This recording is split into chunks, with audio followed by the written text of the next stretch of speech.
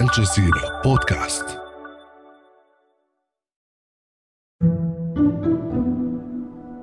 President el-Sisi, thank you very much for this wonderful hospitality and for this spectacular organization. That's UN Secretary-General Antonio Guterres. He's among the world leaders gathered in Sharm el-Sheikh in Egypt for COP27, hosted this year by President el-Fattah al-Sisi. We have to ask ourselves an urgent question here. Is it not about time to put an end to all this suffering? But while Sisi positions himself as a leader on climate change, a different reality is hidden from view. Activists in Egypt, including many environmentalists, have faced a severe crackdown during Sisi's presidency. An estimated 60,000 political prisoners are behind bars, and now, during COP, one of them could die on hunger strike. I'm Hala Mohieddin, and this is The Take.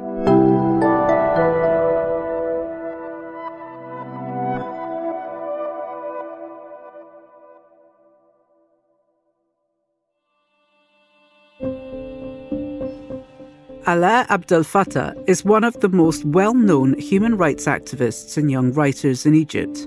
He's also a British citizen.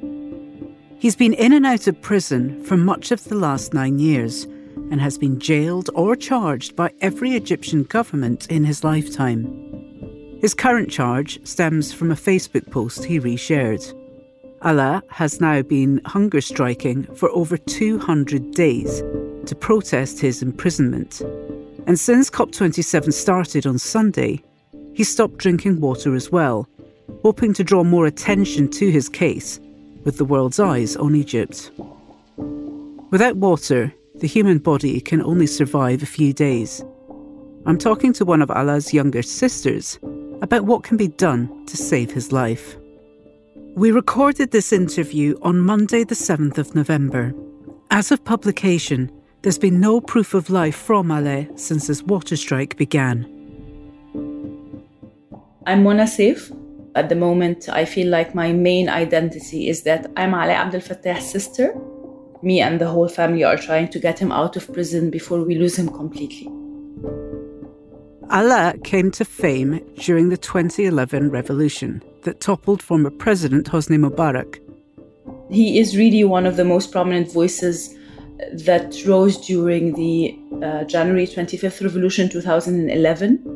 And his writings ever since were sort of a mix between a diary to what we as a generation were going through and facing, but also an expression of voices of a lot of us and those people who couldn't speak up. Here he is back then, speaking to Al Jazeera English. This was on January 29th, 2011. I think every action taken by the Egyptian people in the past 20 years is now bearing fruit. It's inconceivable to think of them as failures because they have led to what we are seeing now. So, Mona, life is clearly different now. Can you just talk to us about who Alaa is as a person? He is the kindest of us three, and I'm not just saying this as an exaggeration, this is the reality. He is an amazing father. He's also the best friend of my mother. They are both geeks. He really has this special connection with each and every one of us. And for Alaa, this moment is the latest chapter in a long 9 years since Abd el-Fattah al-Sisi took power in a military coup. Ever since they came to power, end of 2013, Alaa has been in prison. Even when he was briefly released after finishing a full 5-year sentence, they rearrested him again. And our, family's entire life has been taken over by Abd el-Fattah Sisi's prisons and courts and police stations. Yeah. Just talk to us about his most recent arrest. His most recent arrest was really strange and was really unexpected. Alaa was released in March 2019 after finishing a full 5-year sentence. Contrary to the law, he was forced to spend every night in a police station locked. So every night at 6 p.m. he would turn himself into the police station and they would only let him back out again at 6 a.m. This was after he'd completed his earlier sentence. But Mona says Alaa used his 12 hours a day of freedom to get his life back on track, especially to reconnect with his son, who's now 11 years old. But 6 months later, in September 2019, all of a sudden, unexpectedly, he was taken from the police station directly to state security prosecution.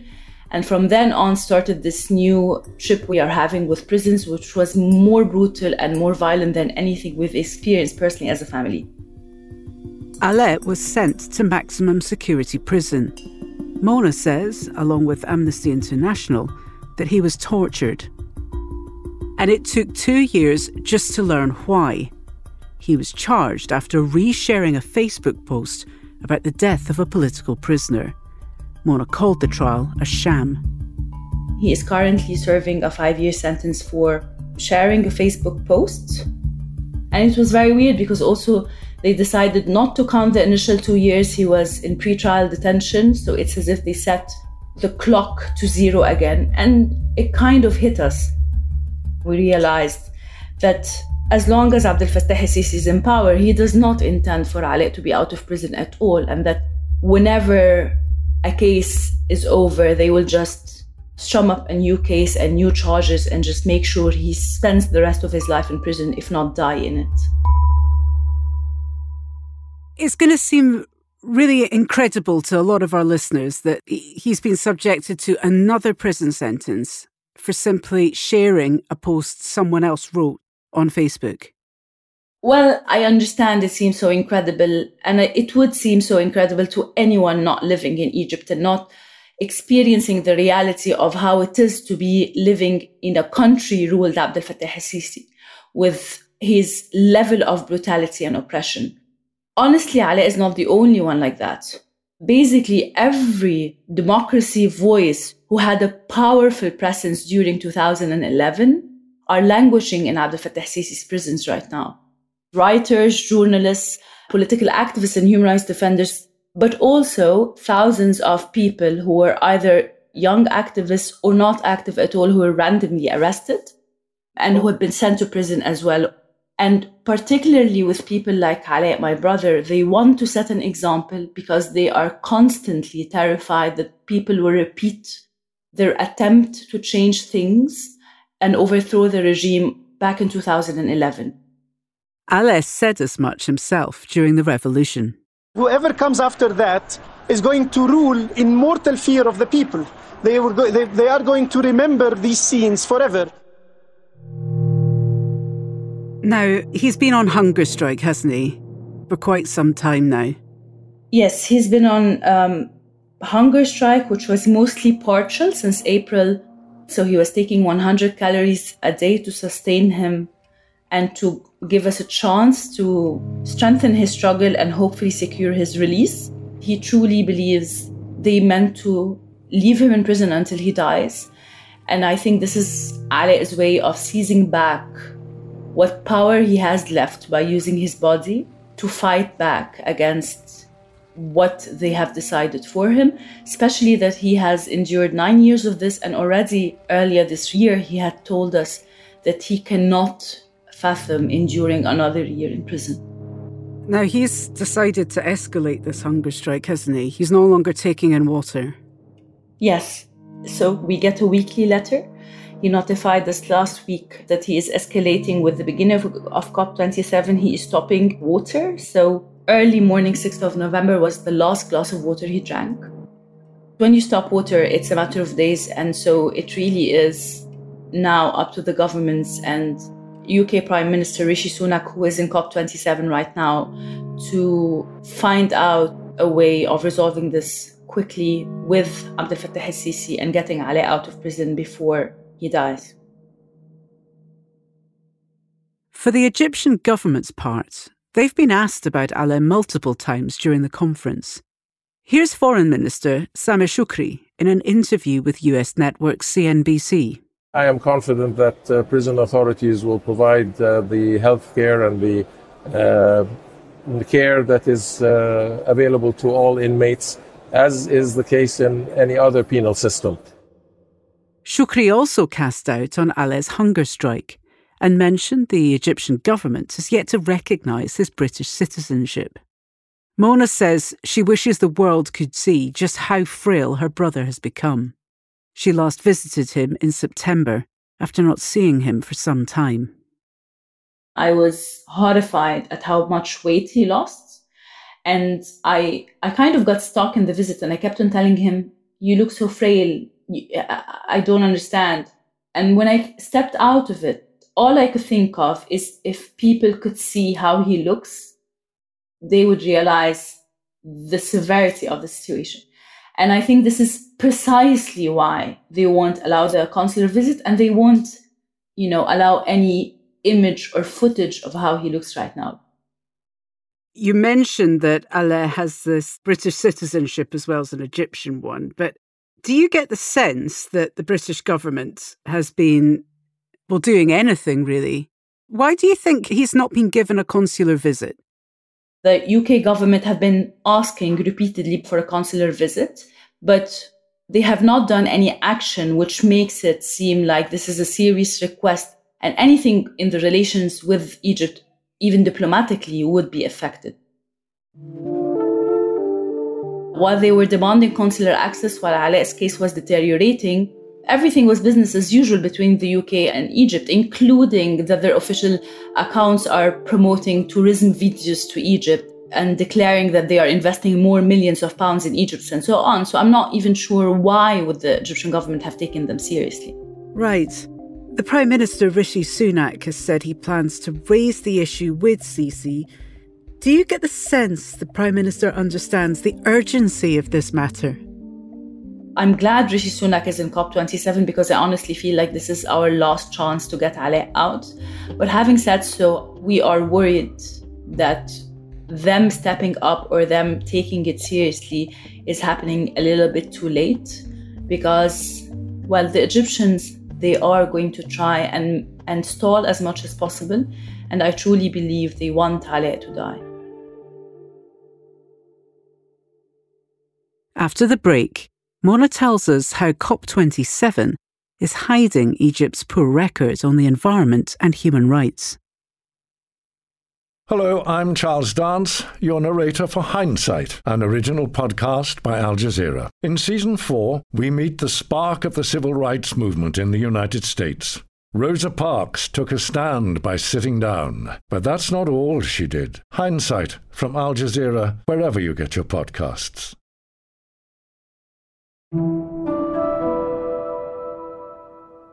While President el-Fattah al-Sisi is in the limelight this week for hosting COP27, many activists, including Mona, say the path to COP has been paved with repression and Egyptians have paid a high price. Egypt has launched a crackdown on civil society just days before the UN Climate Summit begins in Sharm el-Sheikh. Hundreds have been arrested. And Mona thinks the world has turned a blind eye to what's happening in Egypt. It is absolutely hypocrisy. And we have to remember that Abd el-Fattah al-Sisi's regime is thriving because of that hypocrisy. It's not just about COP27. Powerful Western governments are willing to turn a blind eye about many of the crimes he committed because of business deals and because he's a key player in the regional policy. So it is only natural to expect that this hypocrisy will extend and include COP27. If you actually look at the record of Abd el-Fattah al-Sisi's government, they have been anti-green in Egypt. They have been removing all the greenery from the city. They have been destructing heritage.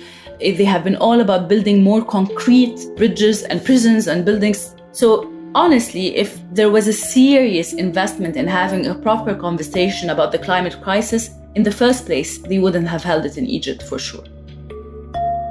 Mona says she thinks the reality will filter through to COP one way or another. And there are a few signs it has. Attendees have noticed that many websites they want to consult for information are blocked. The official COP app has been criticised for invasive privacy concerns. And Alaa's case was mentioned in an opening session referencing the title of his book, you have not yet been defeated.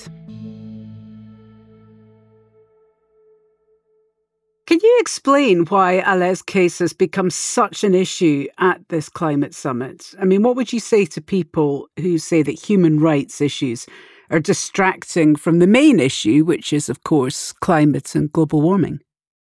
Honestly, for me, you can't have a serious discussion and a serious attempt at resolving the climate crisis without it being in an environment of free speech and people being able to talk and have discussions and arguments and organize within themselves. But also, particularly with Egypt, the voices that would be of benefit are those in prison. Alaa has engaged with the climate crisis, but not just that. We have Ahmed Badawi, who is a solar power engineer, is in prison for years. When we were having constitutional referendum, he raised just a banner on his own in the streets saying, vote no, and he's in prison now for 4 or 5 years. The reality is the people who should be representing Egypt, who should be joining in the discussions and the plenaries and the groups in COP27 are those in prison, not Abd el-Fattah el-Sisi's government and their officials who are completely not interested about climate crisis or saving the planet. Now, you come from a family of activists. Your sister, Sana, has just travelled to Sharm el-Sheikh for the conference to draw attention to Alaa's situation. But doing that is a massive risk as well, isn't it? Definitely doing that is a massive risk. It's a massive risk, particularly with Sana, because Sana, our youngest, has already been in prison 3 times. God. Since Abd el-Fattah el-Sisi came to power. Given that Alaa is now on a water strike, we know that we have only a matter of days. And so she felt that any risk is worth it as long as we don't actually risk losing Alaa. But you could lose her. Yes, we could, in terms of she could get detained. But we talked, me and Sana, and we honestly think that we'll never be safe unless Alaa is out of prison. And I'm just speaking personally here, I don't know if I would have that kind of courage and that kind of strength that you and your family are demonstrating here. It's something I just don't think I'd be able to do personally. I think you really will be surprised what you are capable of doing when the people you hold dearest to your heart are in danger.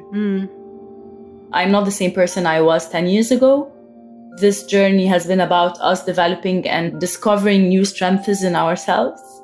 And so I understand how people might look at our story and feel I could never do this, but I'm seeing so many other families doing amazing things that nobody can imagine.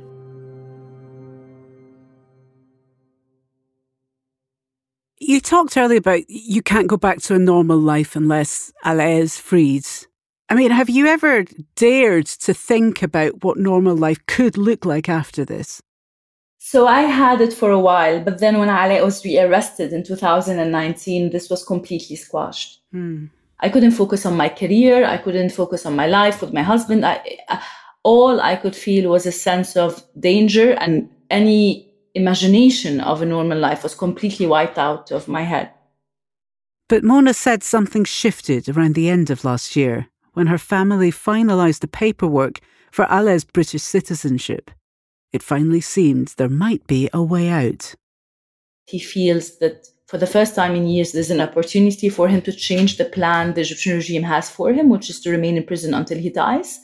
And he is trying everything he has, including putting his life at risk, to seize this opportunity and be reunited with us as a family and actually have a go at a future away from this madness. Given the price that your family is paying, have you ever just wondered, is this worth it? No.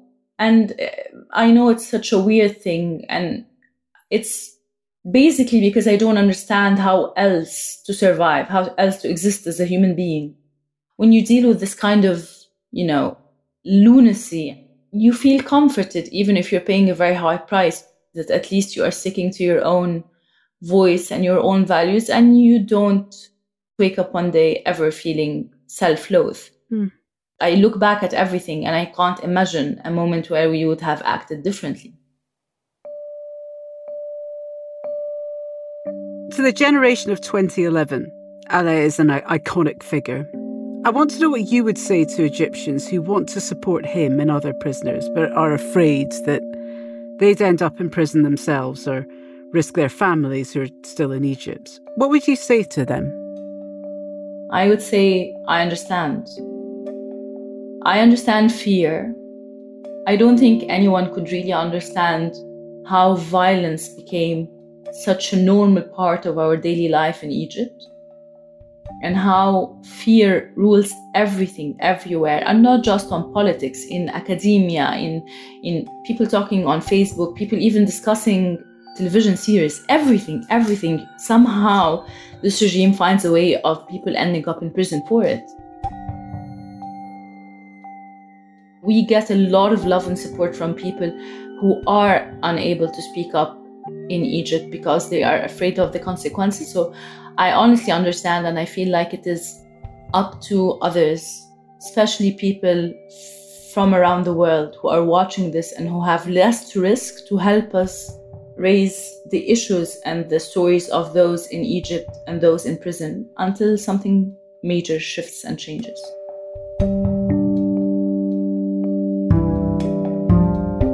And that's The Take. This episode was produced by Ashish Malhotra, Alexandra Locke and Nagin Oliai, with Ruby Zaman, Chloe K. Lee, Amy Walters and me, Hala Mahieddine. Alex Roldan is our sound designer. Aya El-Malek and Adam Abugad are The Take's engagement producers. And Ney Alvarez is Al Jazeera's head of audio. We'll be back on Friday.